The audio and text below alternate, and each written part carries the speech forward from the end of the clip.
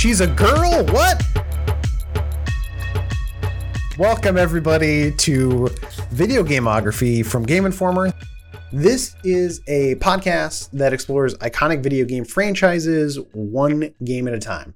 You could kind of think about it, or we've been kind of thinking about it as like structuring it like a TV show. So each season will explore a different game series, and then each episode within that series will explore one game that left a huge mark in the industry. So we're going to follow these series chronologically through time. Welcome to the penultimate episode. No, wait, is that right? That is not right. Game canceled already, huh? Oh my gosh. You want to say the pilot episode. Pilot episode. Different P. I got my P's mixed up. Anyways, I'm Ben Reeves. I'm Marcus Stewart. And today we're joined by Dan Tack. Hey, thanks for having me on the show today, guys. We thought we'd kick it off with Metroid because it's one of the most influential games, I would argue, of all time. I don't know. Where do you guys at with that? Yeah, I think that sums it up, especially in the last, 10 years where every game is a Metroid, basically. Imagine if Metroid didn't exist, where we would be right now. There'd be no games, basically, right? Yeah. What if the game was called like Adventures of Samus? Would they just be called Samusvanias? I think it'd just be Adventures of Samusvanias, yes, the whole title. Because everyone would respect it and say the whole name. Dan, you seemed to balk a little bit when I said Metroid is one of the most influential games of all time. I think Super Metroid is one of the most influential games of all time. You know, going back and looking at Metroid, I think is really challenging with today's lens. Like, I mean, I certainly played the game at the time, and I'm sure we'll get into that. But some of the stuff that it was doing were just core staples of games back then, where you had a unit that could shoot things and maneuver around an area. Like these were so basic of concepts, and yeah, it definitely sold its world a little bit better than other I guess platforming shooters at the time. Is that what we can narrow it down to? I mean, it's complicated to go back and look at these games, how simplistic they are compared to what we have today. When we're looking for like inspiration industry wide, certainly Super Metroid had to come from somewhere, right? But I don't know for you guys, but when I went back and looked at this one, I was really not impressed. I was like, man, I remember that game nostalgically a lot more than this game actually is. But I'm sure we'll get into that in today's roundtable conversation. Oh, we're going to get into all of it. We're hoping to do a huge dive into Metroid and kind of explore every nook and cranny we can, just like Samus herself. And I think to start, it'd be good just to give a recap for our audio listeners. Where are you guys at with the series? Marcus, where are you at with the first Metroid? Do you love this game? Did you play it back in the day? Are you kind of a newcomer? So here's the thing. Metroid 1 released a few months before I was born. Uh-huh. So day one? Yes, I was on that day one-ish with Metroid. That's what the doctor handed me when I came out of my mother, which was a good choice because it turned me into the person I am today. But no, I didn't actually play the original Metroid until I was probably in my early 20s, where I had played other Metroids before that one, and again, just because of how my age. So it wasn't until I played the Game Boy Advance port of the first game, and at that point, I'd already played Fusion and Zero Mission and like Prime, and so it's like, oh, I want to go back to the old OG, see how that is, and it was jarring as someone that just came up with the more modernized, polished versions of it, but I respect it. I like going back and playing old games and trying to put myself in that time frame of like, I could see why this would be mind blowing at the time. Because, I did grow up with an NES, and like Super Mario Brothers was like my first game. So like, I at least I have that mindset of like, oh, games on to right. And that's it pretty much. And so the idea of like, oh, you can go left and there's like a whole other world over there and down and up. That's cool. And not really knowing where to go. Like, even if in its primitive, like I could appreciate it. I don't think it holds up super well just as a game, but I could appreciate it. So there's a part of me that wishes I could have that like transformative experience, but I just, look at a draw. Just wasn't born early enough, but I appreciate the first Metroid. Yeah, damn you for being so young. Dan Tack, where you at with Metroid? I'm jealous of Marcus's youth. That's where I'm at. When Metroid came out, I got to play it close enough to day one. I didn't have the cart at that point, but we did a lot of hanging out at friends' houses and playing the latest titles at that point. Whichever one of your friends had the console du jour. And so I got to play Metroid pretty much around release. And obviously we were pretty enchanted by it at that point. We were playing, the other popular stuff of the day. But then... What was the other popular stuff of the day? God. I mean, we were just getting done with ice hockey. I know we played a ton of that. Contra, Double Dragon. Yes. Yeah. All those... We had that whole stack of NES carts, right? And that was just we didn't think of any of that Metroid as anything special then. It was just oh yeah, the game where you shoot stuff in space, where we had, 5 different games to play. It was not held in that kind of revered breath among us at the time. It was just another game. And it was a cool game, but probably not for the reasons that we think about it today in terms of game design.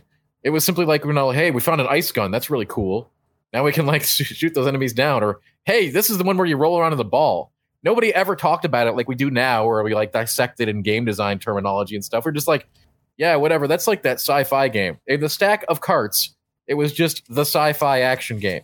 Now, by the time Super Metroid rolled around, we were wait, we had, we were starting to appreciate things as gamers and enthusiasts rather than just being here's the sci-fi game, here's the Mario Brothers game, here's the racing game, and here's the sports game, and here's the RPG. That's what we had, a stack of those.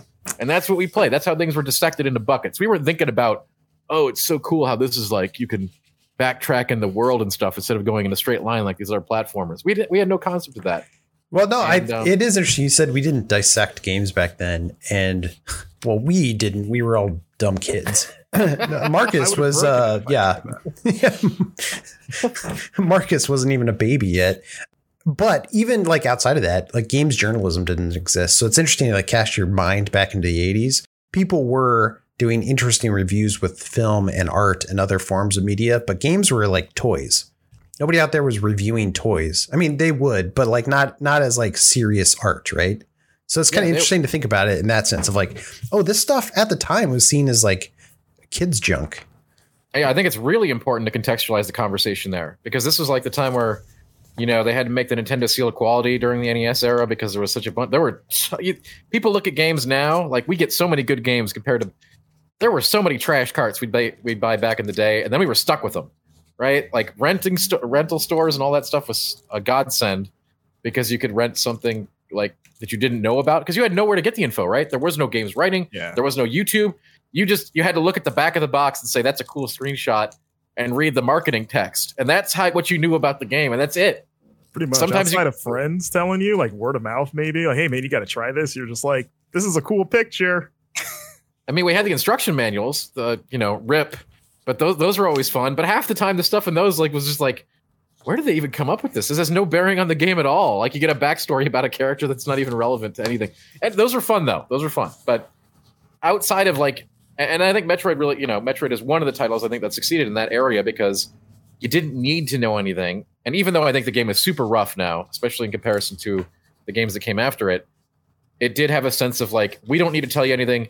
Just go find it and have fun exploring the world and getting killed in it. And, was it the Dark Souls of Metroid? Yeah, maybe, let's go there, right? It's so, it had a lot of really cool things to do in terms of just letting the player figure things out for themselves. And I hope everybody listening to this is under the age of 20, because anybody over the age of 20 is yes, of course, know exactly what we're talking about. You know what I respect about when you're talking about the deceitful box art?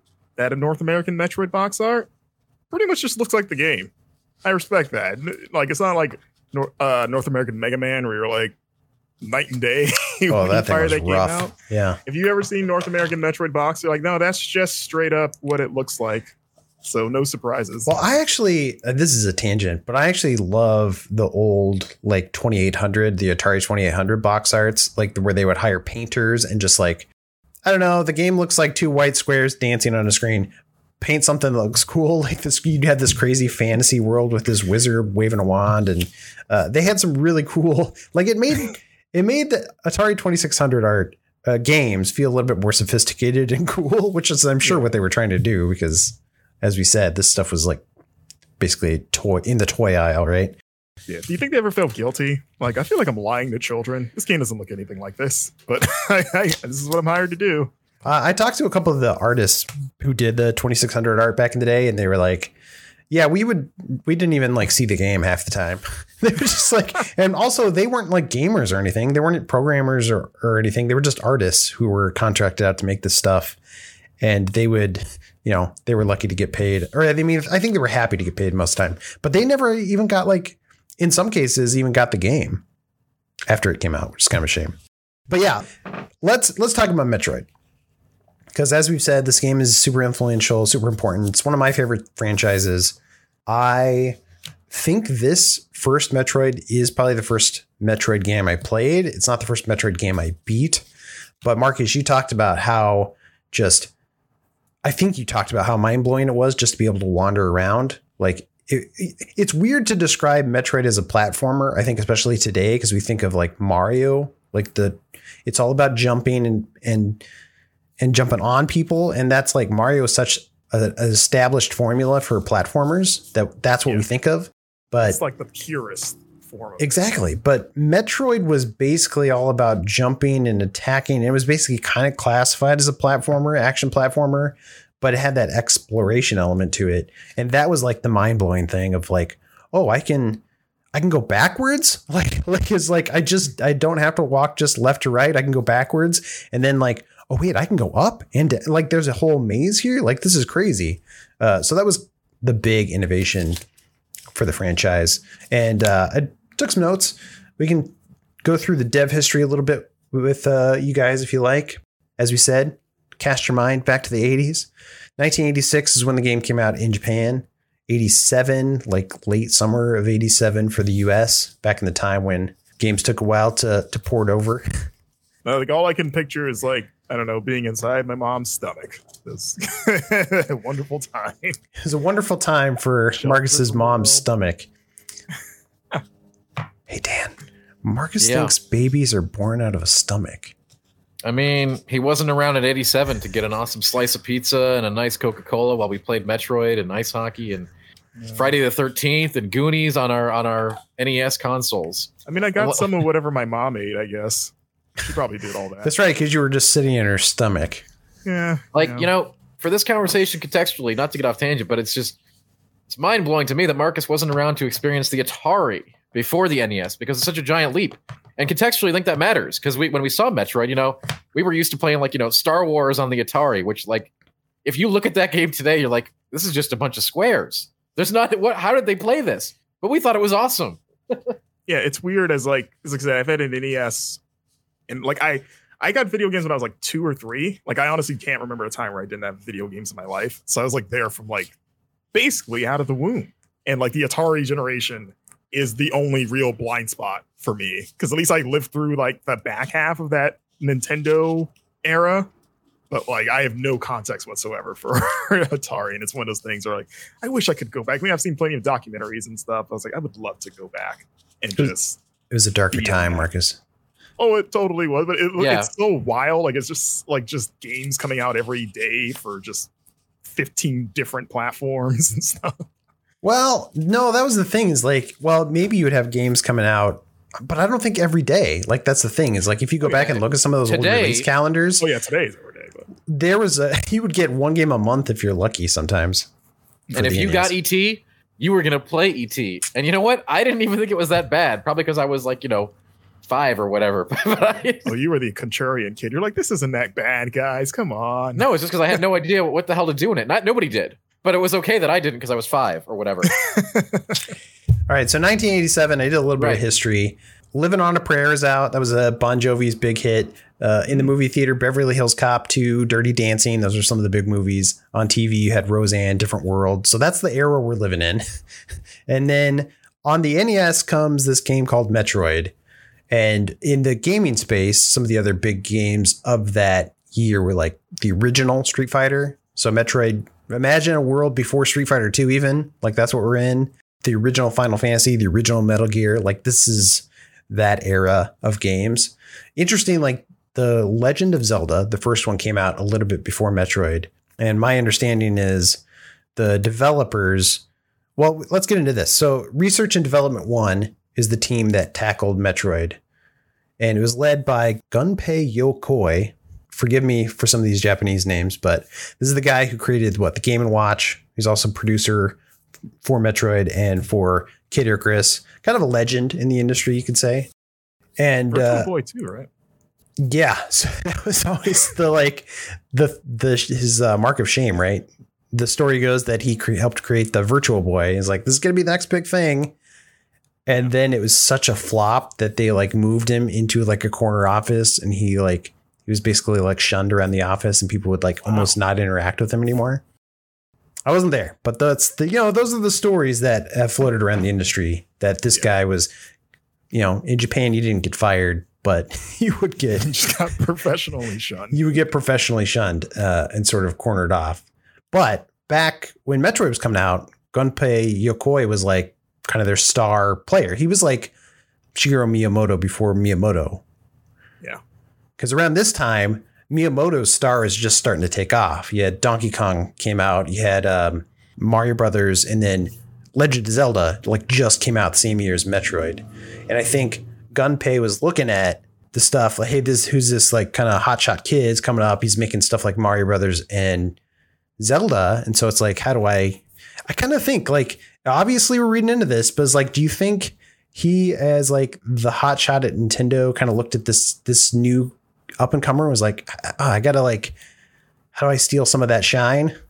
I don't think anybody knew what the hell was going on back then. Honestly, game creation was such a vastly different entity than anything we have a concept of today, right?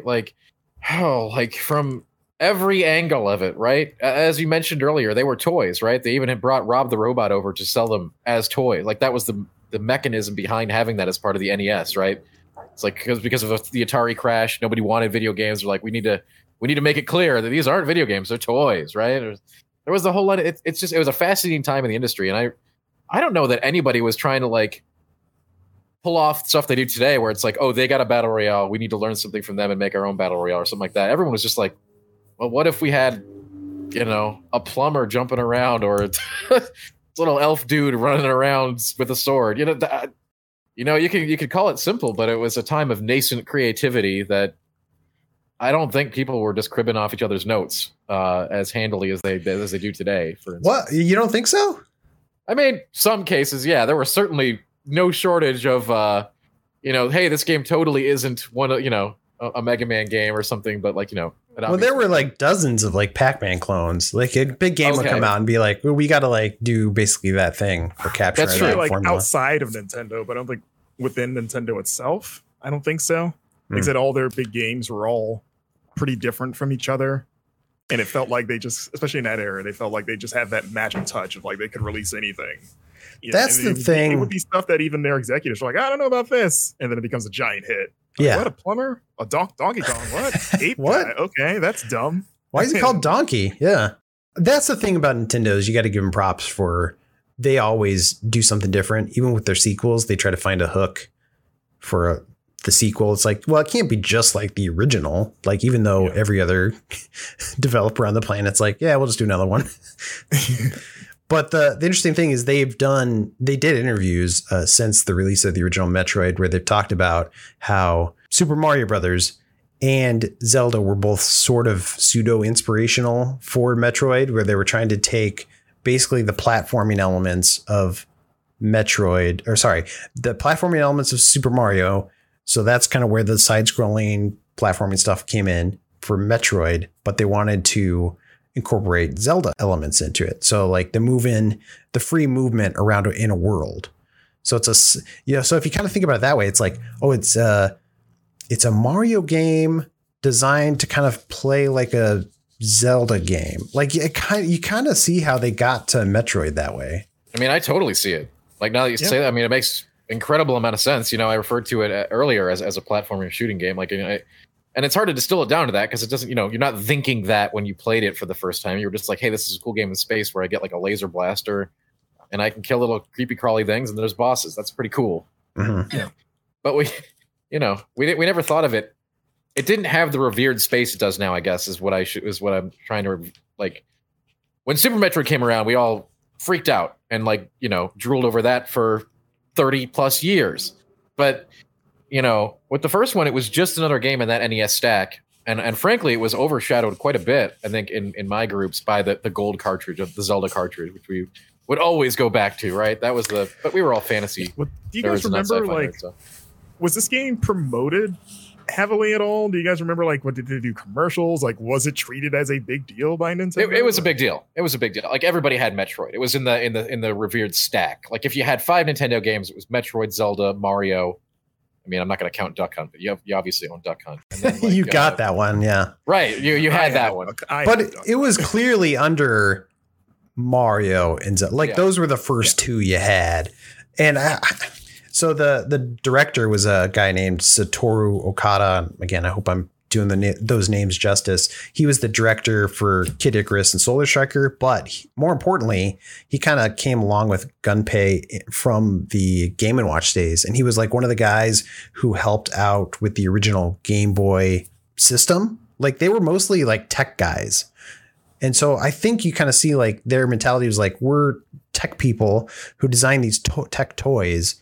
And then there was like the new crew, like the Shigeru Miyamoto's, who were like just sort of gifted in knowing game design just inherently. And I think there was like that interesting transitionary period of like the tech guys trying to understand how to create software and not quite getting it 100%, because you can tell, no offense to Metroid fans, but like Metroid just doesn't quite have that same level of sheen as things like Legend of Zelda or Super Mario Brothers. At least the first one, the first Metroid is what we're talking about here. Yeah.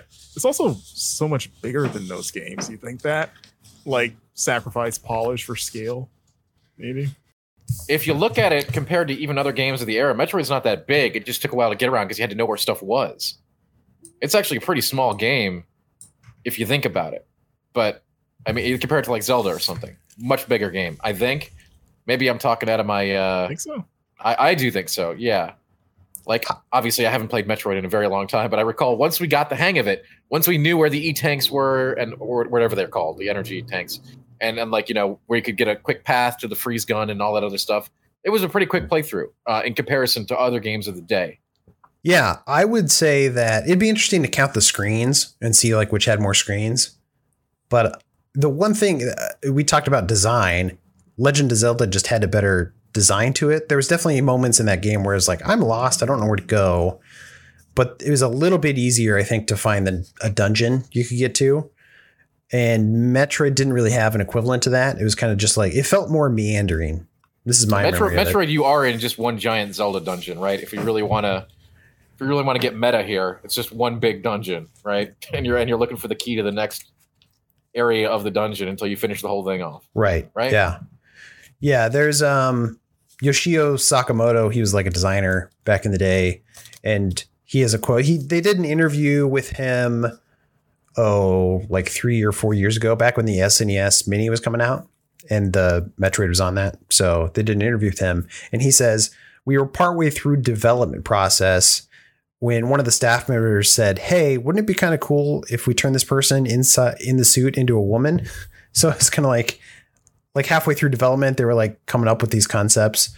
And I think there was a quote too, where he talked about, we were like months and months in. And then we were like, somebody was like, hey, we got to ship this soon. So let's try to put all these pieces together, because everything, they had just been developing like cool art and cool like areas and stuff, but none of it really fit together. And so then at the very end of development, it was like this huge scramble to try to fit all the pieces together and somehow make it a working game.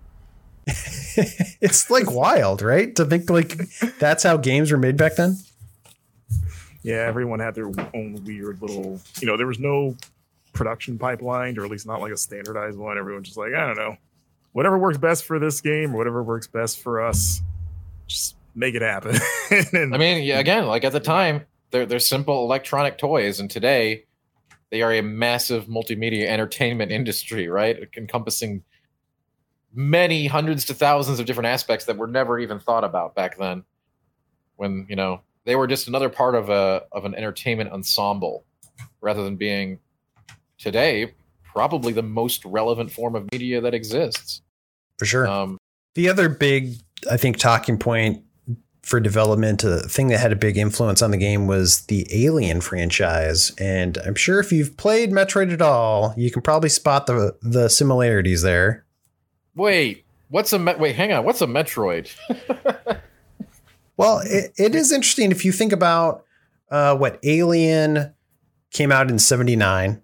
So that's less than 10 years before the release of this game. So, I don't know. What were some like the big hot movies?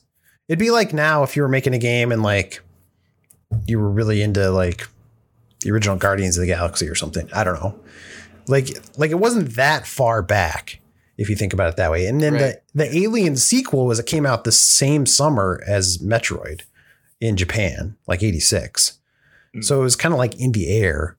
This like haunting, dark, aliens. If you haven't seen it, it's a horror movie about an alien. And Metroid didn't go quite that hard on the horror elements, but it was very haunting, creepy, atmospheric, all about aliens. Like they've said in development journals that they were inspired by that. I get that. And I think accomplishing a horror feel in a game back then would have been really tough. I mean, like the Friday the 13th game, for example, I think was around the same era, and that wasn't scary at all, right? Because it's just really hard to convey a sense of dread and atmosphere with, 8 bits and a dream. It can maybe be done, but I don't think I've ever seen it done well. Yeah, I think Metroid, like, it's not trying to be necessarily scary, but it kind of nails that sense of isolation and just like that. Oh, I'm in an unfamiliar world. I'm by myself, and like not throwing a ton at you all the time. Like they give you time to kind of walk around and soak in that atmosphere before they throw a thing at you, which is, I think it does a lot for, capturing that sense of like, okay, I'm on my own here and I got to map out this place, see what's going on. Even though I'm shooting everything that I see at the same time, you're kind of taking mental notes like, what is that thing? I don't know what that thing's trying to kill me, I guess. It looks like it is. So I think just by doing that, like, I think it pulls off that eerie sense of being alone, even if it's not. I mean, I guess that could be scary to some people, but I don't like being alone. Yeah. And I think I'm glad you guys are here. Please stick around. I think it was more atmospheric than the vast majority of games of the era. Sure. But I still think, you had very little to work with, right? So conveying atmosphere, I think, in that era of games was just a lot harder, but you're right.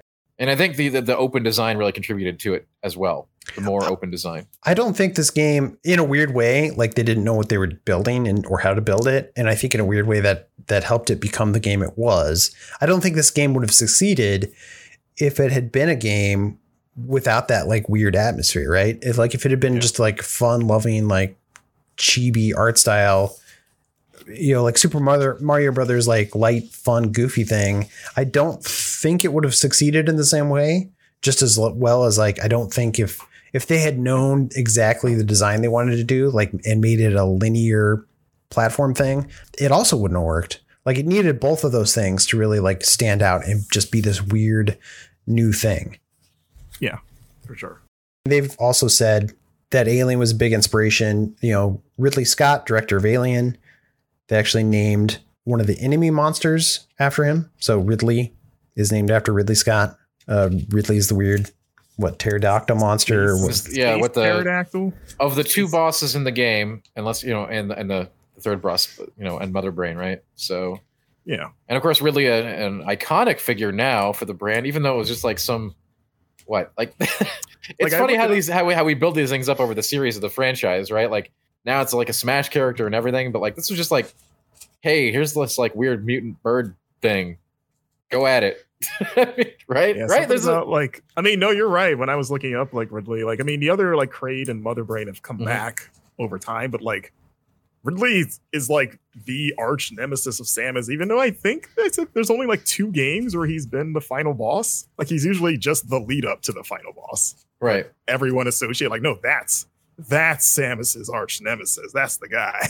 Yeah, I think that has to. You fought. Is it a her even? Is really a female? I never know. I think Ridley's male. I don't actually know. It's a freaking alien monster. Does it matter? Could be a third gender. Who knows? Yeah.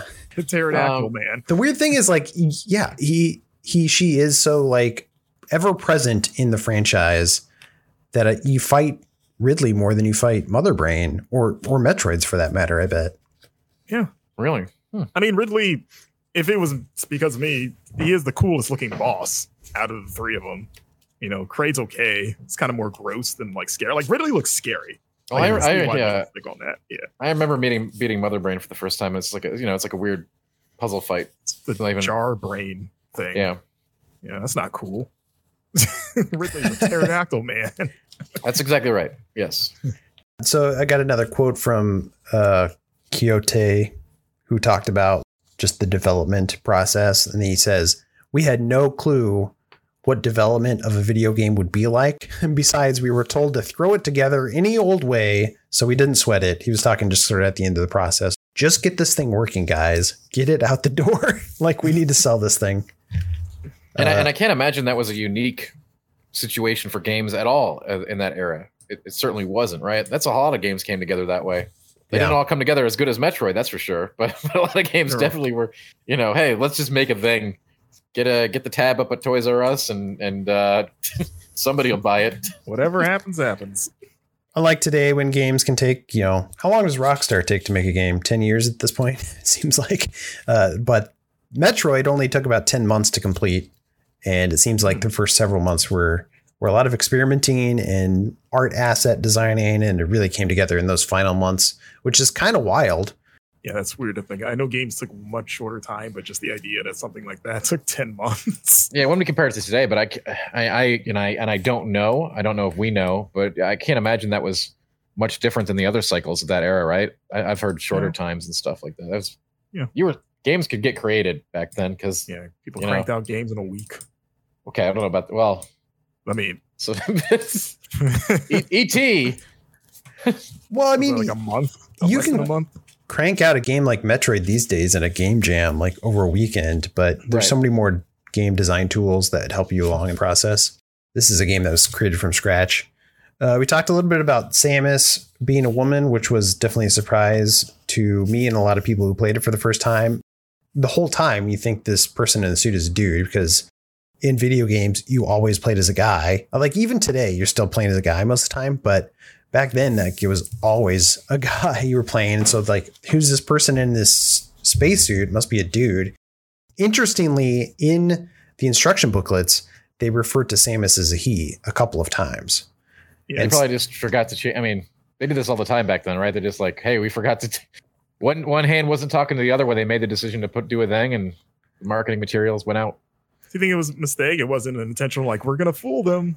I think they were being intentional about it. I assume. So okay, fair. I did a deep dive on this, honestly. I went to the instruction booklet, the original Japanese instruction booklet, and I found somebody who translated it. And as an aside, just as kind of a background to this, in Japanese, it's sort of easy to hide your pronouns. Like I don't speak Japanese, so somebody who speaks Japanese can correct me. My understanding is that you don't have to go out of your way to say a pronoun like he or she. Like, it's pretty easy to not say that stuff. And I bring that up because at several points in the Japanese instruction booklet, the story recap, they talk about Samus being a he. And it's like, they didn't really need to do that. So it seems like they were being deceptive. Either that or the instruction booklets were created like 5 months before the game shipped.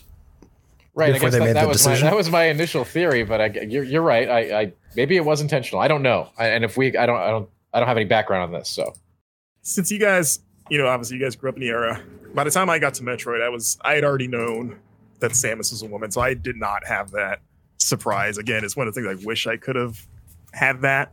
But do you guys, like, how surprised were you? Do you remember, like, the shock, on the level of like 1 to 10, how surprised were you? I wasn't surprised because we figured out the code or whatever. What was it? Justin Ridley? Justin Ripley? Justin Bailey?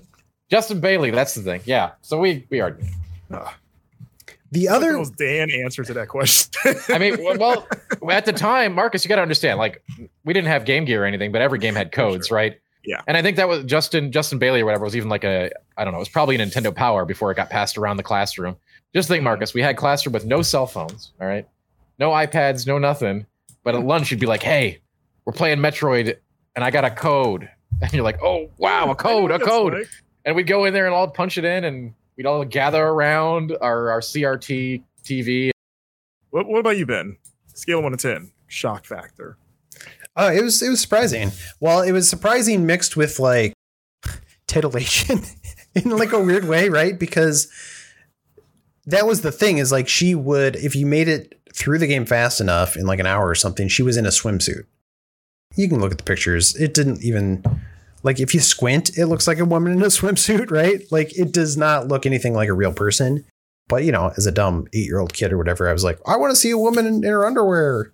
And so Through this game. that's right. You didn't have to, though. You just had to put in Justin Bailey, and you were good to go. that's So, interesting note about that is a lot of people theorize, like, who's Justin Bailey? Is this named after a person on the dev team or something? And as far as I can find out, I don't think so. I don't think it was ever a real person. I don't think it's like, I don't even think it's like intentional on the developer's part. I found a quote from George Seinfeld, who wrote for Nintendo Power back in the day. And his take was that it was just sort of an accidental thing. Like it's all randomized. And so it's just like a random coincidence that all these letters lined up to say a person's name. Anyway, here's the quote. The quote. No. Samus. Okay, let me say it. So this is George from Nintendo Power talking. He gave a quote to, I think, Mental Floss a while ago. Samus shows her identity and appears in the revealing suit if you're able to finish the game very quickly. I think it's less than an hour. When you stop playing at any point after that, the game will generate a password that allows you to start again with Samus in that state. The fact that Justin Bailey works as a password at all, let alone that features a powered up Samus, is pure coincidence and not put into the game intentionally. And he kind of goes on to explain that, like, there are probably other names that actually work. There's other like turns of phrases that if you put them into a password generator in the Metroid password thing, they work. That's just like total random coincidence. And the fact that Justin Bailey caught on is probably just because it sounds like a real person's name. I mean, it is a real person's name. That's crazy. You would think it would be like maybe one of the names would be real, but not both. Listen, I mean, that's certainly a statement there. I don't believe it. There's no way in my mind that wasn't an intentional thing, that it's not just some ZZ7 capital B 3 4. No, it's intentional for sure. I just don't know why. And we're going to get to the bottom of this mystery. All right. You think there's a Justin Bailey out there hiding? Yeah. That is I don't attached to this. There's got to be a story there. There's no just freaking way that it just lined up that way. I get we have the statement and everything, but I don't have to believe it. You know what? If you're the Justin Bailey that this is based on and you're listening, send us an email. Well, that's the thing. It's been, multiple decades at this point, and I feel like if that person really existed, they would have come forward at this point. But nobody cared about this kind of stuff back then. Do you think? But people care about it now. Maybe he doesn't know. Nobody would have given it a second thought. Even 10 years after that, right? Nobody would be like, nobody cared. They just wanted, they put in the code, they did the thing, and they were done with the toy. Today we go back and we're coffee. I have to think there's something more to this than just being it just randomly showed up as seemingly somebody's name. I like the random coincidence thing. I don't buy it. But the thing is, like, if there are other codes that just like, if you type in I am Red Dog 7, that's like, it doesn't mean anything, but it's like those are real words that could work. But does it? Well, that's just an example, Dan. I'm just saying, like, there's other like turns of phrases that just so happen, they're random, quote unquote, random letters that just so happen to form a word that makes sense to us humans. But it's like a million apes typing at a keyboard. Eventually you're going to write Shakespeare's plays, right? You're right. But this one is just happens to fill the spots perfectly with a name. So if you know the story, that's what makes it a coincidence. That's the definition of a coincidence. You can email me, Daniel@GameInformer.com, with the real story behind Justin Bailey. All right. We will break this thing wide open. That's how you journalism, Dan. Good job. That's how you do it. Thank you. Please send me a news story. Interesting fact too about just Samus's name is they wanted to name her after Pele, the famous football player. Soccer? What? Yeah, the famous soccer player. Pele's. Oh gosh, I don't even know how to go about it. Do you guys know his real name? It's like Arantes Nascimentos. I don't watch. Well, he has like his middle and his last name, and so they were like, "Oh, we thought his middle name was like Samus Arantes." But Edson Arantes do Nascimento? Yes. So his real name is Edson Arantes. So they effed it up, right?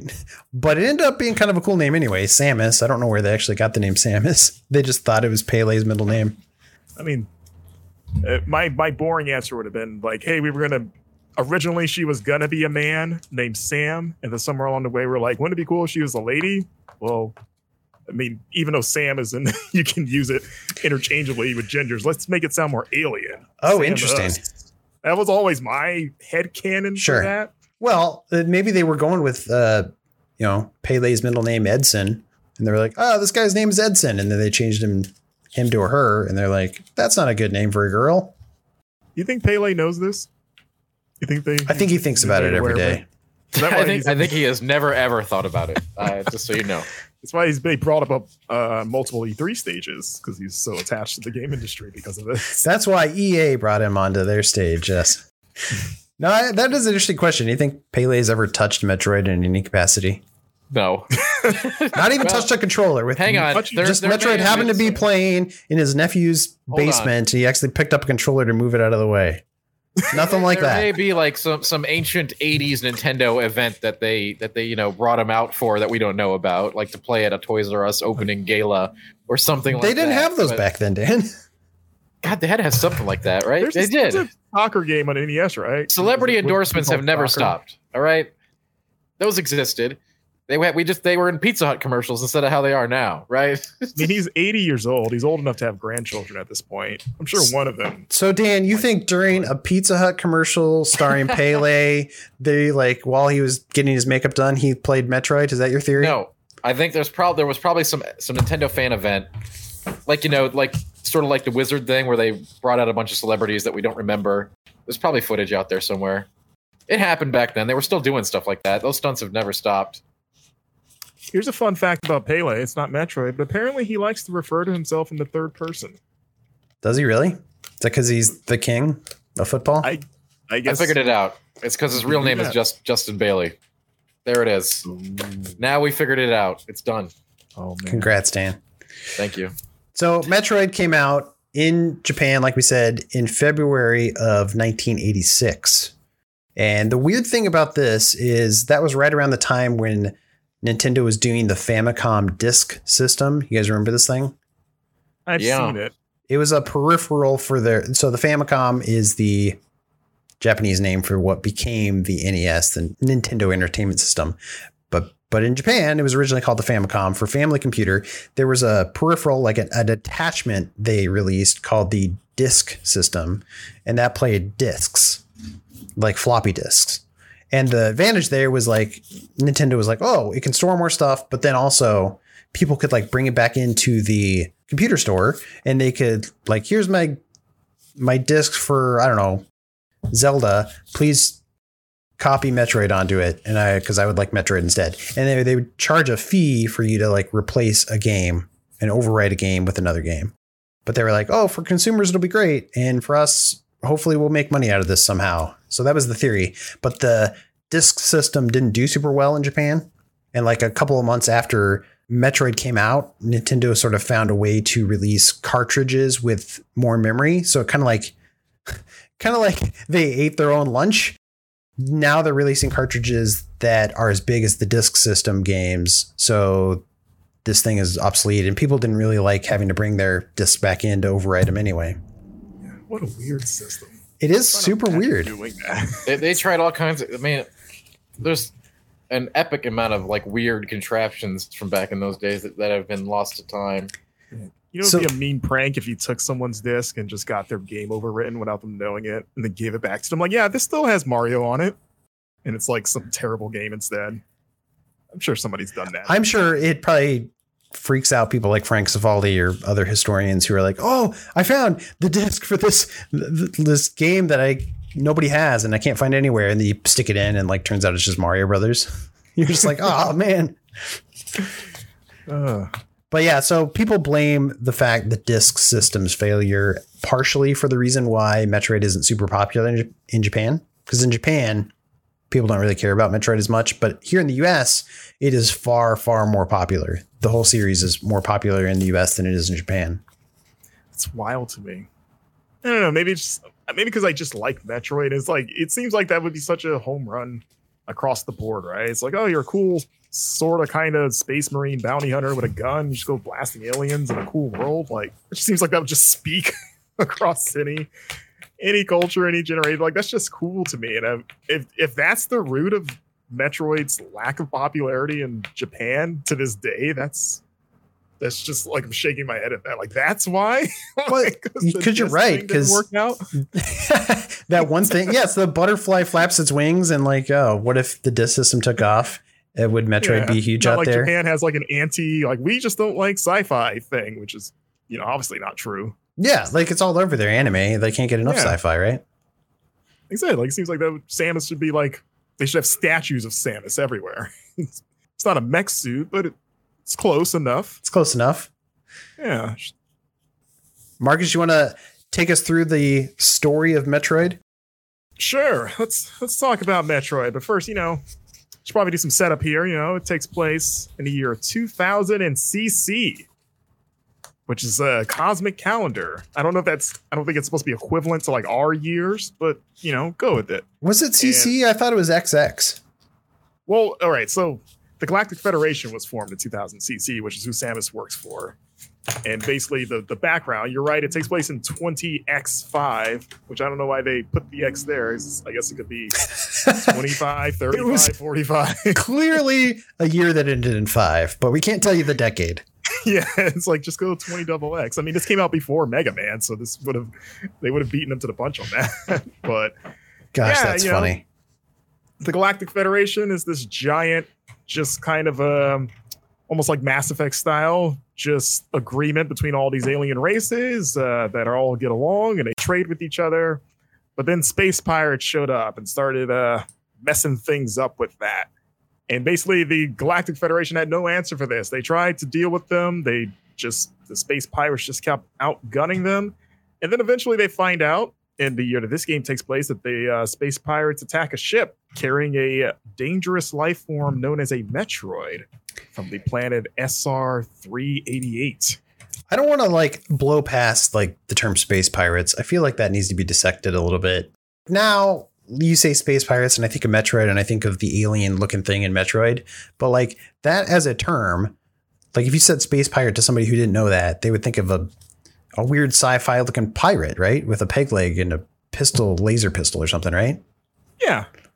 It still trips me up now when it's like, oh yeah, they're referring to Ridley and just monsters that are, they're not mindless. They're super smart and know how to operate machinery and lead an army basically. But yeah, pretty much you would think of maybe not Guardians of the Galaxy, but something like that. Space scoundrels. I think you're right. It kind of is more of that now they are a race. They are a race of creatures in the Metroid lore. But I think back then when they were creating this, do you think they were just thinking literally what's a cool word? I think they're actually pirates in space. They're rapscallion crew of pirates who are just almost kind of like a Han Solo type character, right? Who's just in space. Are they a race? Because I don't even know if I got that much out of it. Is it the race of space pirates? Because I took it as, if you're a Dragon Ball fan, I always thought of it like Frieza's army, where it's just this empire that's made up of a bunch of different races, but they're all united under him because he's the strongest. So, yeah, they all wear uniforms and do the same thing, but they come from all over the galaxy. Not to be spacist, but they all look the same, don't they? No, they're all different. They all wear the same uniforms, but if you look at no, army? Not Frieza's army. I'm talking about space pirates. All look the same. Well, no, because Kraid is I guess the rank and file dudes, depending on the game. Think about how they look in Metroid Prime. Kinda, yeah. But the leader, Kraid and Ridley, look totally different from each other. And of course, Mother Brain is its own thing. It's probably more like the Covenant from Halo then. It's a collection of different races. Right? Does that seem fair? Yeah, I think it's closer to that, yeah. We'll go with that. Pre-Covenant. Pre-Covenant. So yeah, that is the space pirates. They're really tough. Apparently, they got the Galactic Federation sweating. They don't know what to do, especially now that they got this Metroid. That's really freaking them out. I mentioned Han Solo earlier. If you flip open an old Metroid instruction booklet, you can find scans online. there's clearly an image in there that looks exactly like a TIE fighter. You're like, this is a TIE fighter, Nintendo. What are you doing? Like I said earlier, like just if you go back and look at the old instruction manuals, there's stuff in them that wasn't ever in the games, especially art wise. Like there were art assets. It's just like, wait, that's not anywhere in here. Not just for Metroid, but for lots of stuff. So it was fascinating. Samus's ship just looked like a TIE fighter. That'd be great. They just add maybe an extra wing to it to differentiate it, and that's it. Yeah. I do like her ship, though. Her ship looks kind of cool. It's very symmetrical. Yeah. Top 10 video game ships. Throw it on there. So, yeah, Metroid. I don't know if do we want to dissect the Metroid itself, the namesake of the series? Because, as a kid, of course, like the same thing with Zelda. When I first saw Metroid, I thought it was referring to Samus, that she was Metroid. And you find out that that's the enemy. Mm-hmm. But not even necessarily like the main enemy. Like I said, kind of like in a weird Ridley situation. Like Metroids are always present, and they're kind of like the MacGuffins. They're Metroid Giffins. Nope, that doesn't work. Metchguffins. Yeah, you did Sounds it better. like a weird McDonald's menu item. But I would like one, please. I would try that. In fact, I'll take 2. They sound delicious. You know what? It's like a chicken nugget that has like barbecue sauce on the inside. I'm here for it. Let's do it. I would eat that. That sounds good. I'm with you though, Marcus, because like you mentioned the Zelda thing. Zelda at least is like pretty core to the narrative, whereas Metroids feel a little bit on the side almost. They're important for like setting up the lore or like Samus's mission. And they almost feels like an obligation from Nintendo at this point of like, well, we named the series Metroid, so we got to kind of shove a Metroid in here somewhere. Yeah, I feel like especially in later games in the series. Yeah, like they'll just show up randomly. It's like the story has had nothing to do with Metroids, but now they're just here because they have to be, right? I don't know. I think they were trying to build up to them, like in the first game, so before you fight them, you'd have the equipment and able to beat them because they're like, you can't kill them without in-game gear, really, right? Yeah. So those first couple of games, they had like the Metroid counter, where it's like you literally had to go murder all of them to finish the game. Like that was like a big part of Metroid 2. Yeah, in the Game Boy one. Them all. Can't wait to talk about that. But, I think the other weird thing about Metroids is they're supposed to be like one of the most intimidating enemies in the game. And some games do a really good job about like, oh, these guys are jerks. I don't like fighting them to an annoying degree. But they look kind of cute. I don't know. They kind of just look like jellyfish, right? But I think that was weird. I think that's part of the NES effect, though, right? There just wasn't the ability to create these gruesome and intimidating things. Unless I'm wrong. Like, I mean, they do look kind of adorable. They yeah, at least in that game. Like they're not gross. Like they're like gross enough to where you're like, oh, that thing looks weird, but not like disgusting. And yeah, they're not scary at all. So it's like, like you don't want one on you, of course. But if I saw one floating around, I'd be like, oh, look at that thing. And I'm just like, okay, that looks cool. I'd probably pet that. I'd pet that. Yeah. In a weird way, like that could be kind of mesmerizing. There could be like some weird space horror with that. Of like, here's this beautiful thing, but it's also like incredibly deadly. Yeah. Now, if you drew a frowny face on it, then I'd be scared. Okay. You listening, Nintendo? Don't do that. Please, God, don't do that. On Metroids. That's where you take them next. If you feel like you need something new to freshen them up, put faces on them. Let them talk too. I think Marcus has single-handedly destroyed the Metroid franchise right here. This is it. Much like the Metroids could potentially destroy the universe. Because to go back to the story, the reason the Federation is terrified, not necessarily that they caught a Metroid, but they find out that the Metroids can be reproduced with beta rays. And the space pirates don't notice, but they're afraid that they'll figure it out. And they are like, okay, we gotta get this thing away from them, because if they make a Metroid army, then that's going to be bad news for all of us, because Metroids are very hard to kill. Like, the only way you can really stop them, I mean, you can blast them and freeze them. That's kind of it, pretty much. So they're like, all right. So they find out that their base is located on planet Zebes, which is an important location in Metroid lore. And they try to, it's interesting, they send like forces there to try to deal with them, and just nothing works. And it's not till they're kind of at their wits' end that they're like, all right, we got to send the best bounty hunter that we know to deal with this. And so they call in our girl, Samus Aran. And what's at least interesting to me is that Samus at this point in the very first Metroid game, it's not an origin story the way you would expect. Maybe like Metroid 1, like, oh, this is where we see how she came up. It's like she's already like a seasoned bounty hunter the first time you meet her. Like she's already been on like a ton of adventures. So you're not seeing the like beginning of how she became like a boss. She's been there.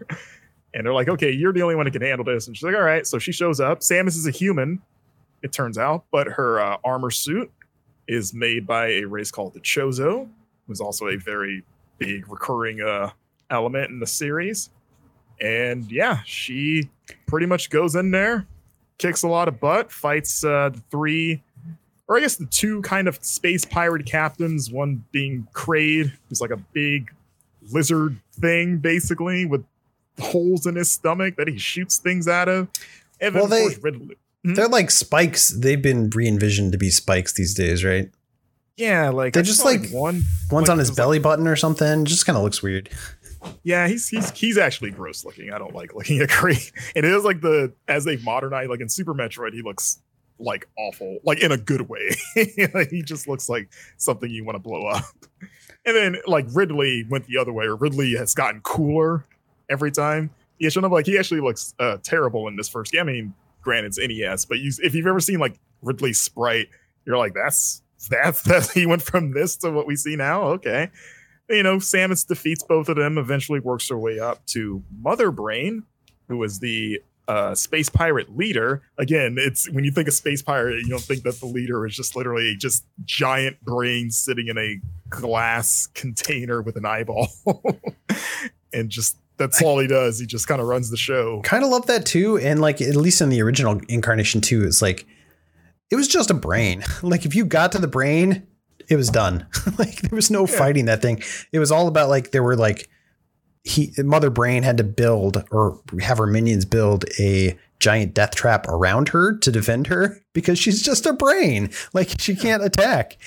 So it's all like taking out the turrets and stuff around her, which is kind of fun.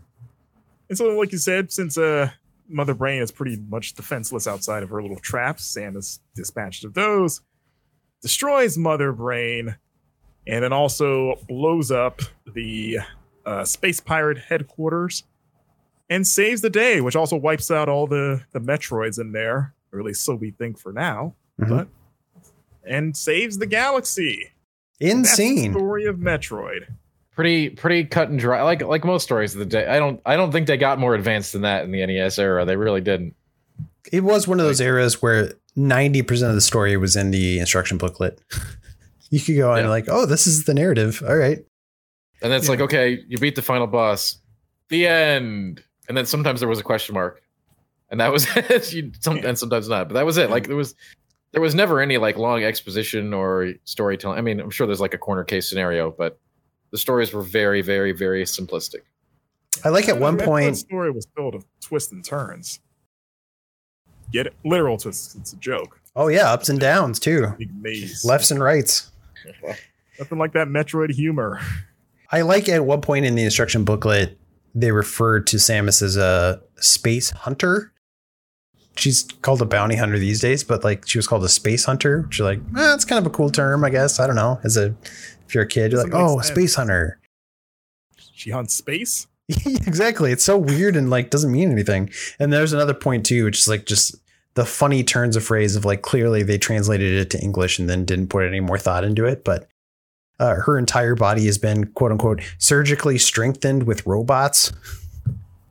She's basically they were ahead of their time. They knew about Nano, man. They were way ahead of the game. I don't think they were thinking nanomachines. And is that part of the official lore? Does she have nanomachines in her? I'm trying to think if there's a game where they actually talk about that. I think she's just a cyborg. Like she can turn into a ball. I remember me and my friends talked a lot about. Cyborg? Can she turn into a ball, or does the suit enable her to get really small? I don't think she's ever done it outside the suit. I don't know.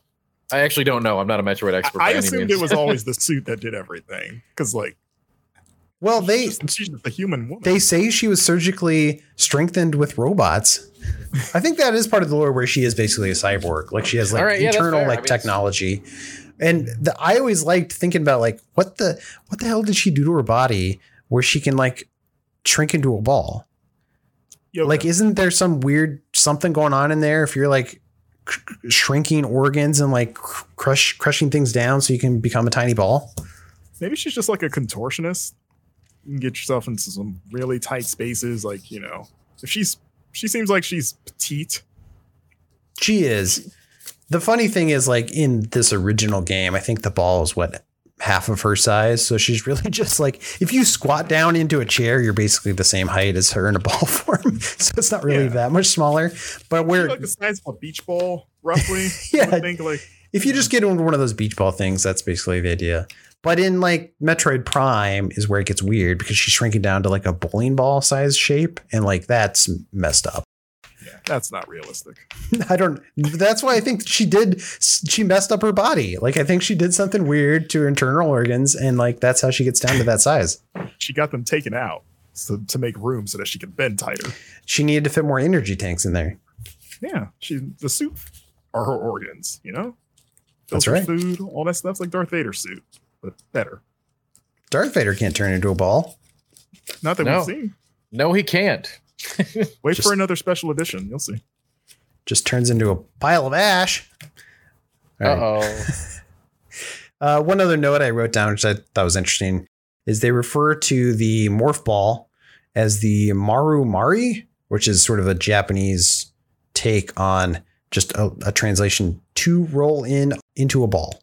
To roll into a ball is like Maru Mari, basically. Very literal translation.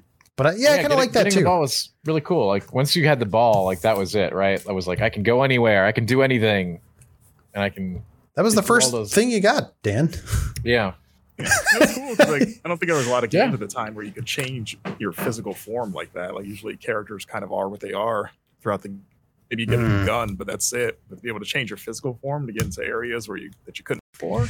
No, deal. That's actually a really good point, though, Marcus. Of not just that, but like all the power ups you pick up in Metroid are permanent. And back in the day, I don't want to say that Metroid is the first game to do this, but it was very unusual because usually you would pick up power ups and they were temporary.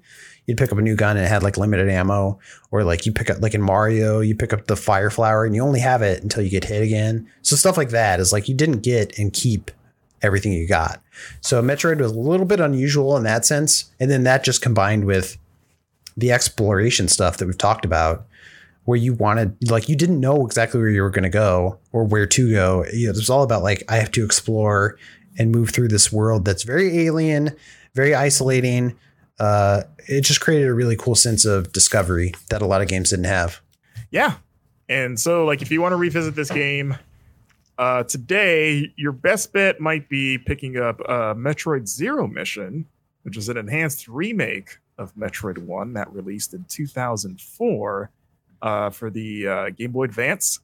Pretty much built on the engine of Metroid Fusion, which is a very good game that we'll talk about another day. But it pretty much features the same map, same story, same enemies, just redone, much better visual sprites. Added some of the platforming improvements that Fusion introduced, like being able to grapple edges. And it also added an epilogue chapter that kind of added another bit of story, pretty much picking up right at the end of Metroid. But instead of her just escaping scot-free, she gets shot back down to the planet and has to explore another space pirate base. And basically, she also loses her suit, so you get to play as Zero Suit Samus for the first time. That's where they introduced Zero Suit Samus, I believe. Yeah, you are right.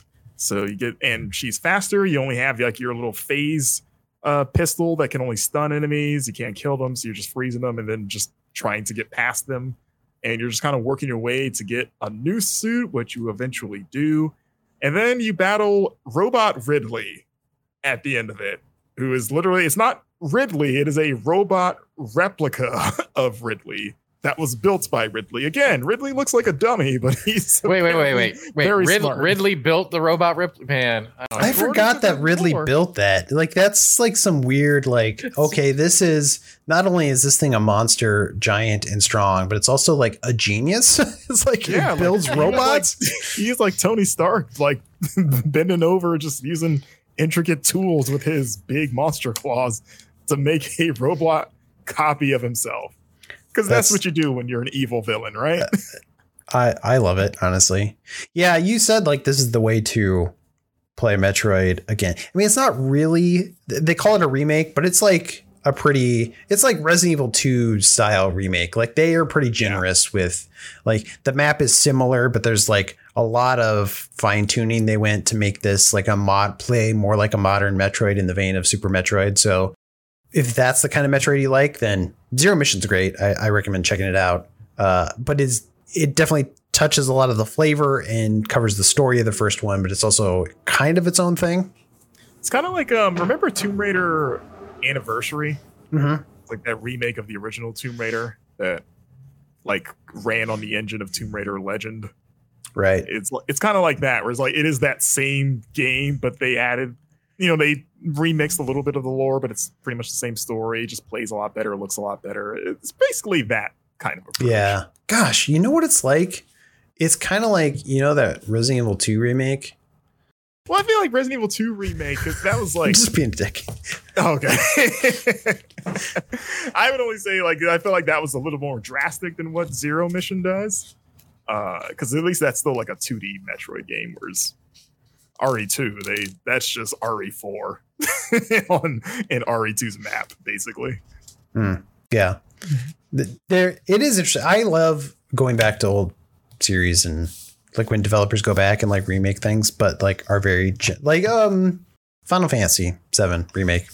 Be wild, be wacky. We don't need the same game again. Cool.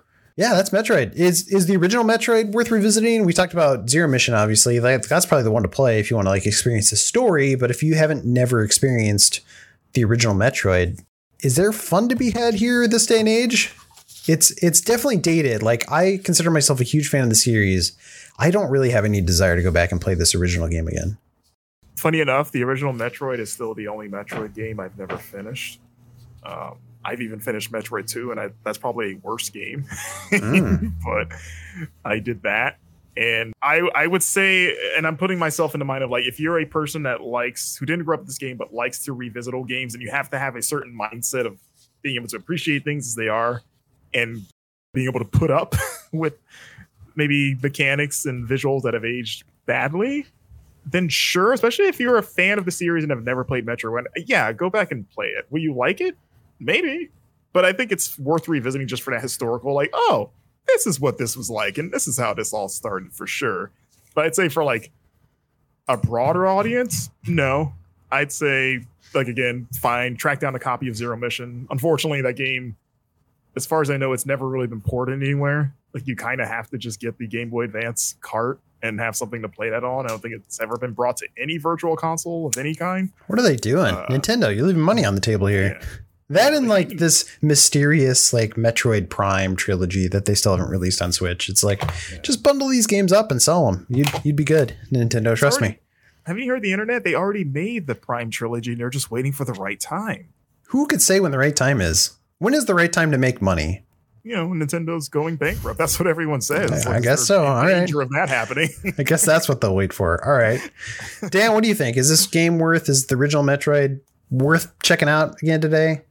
I think as Marcus said, from a historical context perspective, it is fascinating to go back and look at how these early games operate. But if you're just looking for a good game to play right now, no. It's very dated, and you'll wonder why you went and played it. But again, from a historical standpoint, if you're looking to get some context on how games were in the 80s, obviously we thought very highly of the game then, and it's against its contemporaries. So a notable game and created a great franchise. So from that perspective, if you're looking to get some insight into a lot of those things, yes. But if you're looking for something you want to play today to be like relevant, no, the game does not hold up well at all. No. It's easy to access though, because I believe it's on the Switch Virtual Console. Yeah. I mean, it's easy to check out. So if you have Switch Online, it's cheap. I'll give them that. Worth checking out for that reason, I guess. Cool. Thanks for joining us on this journey, this magical journey into the past for video gameography. We appreciate you guys listening to the podcast. Please stay tuned. Come back. Next time, we're going to tackle Metroid 2, so should be a fun journey. We'll see you next time. Go play Metroid.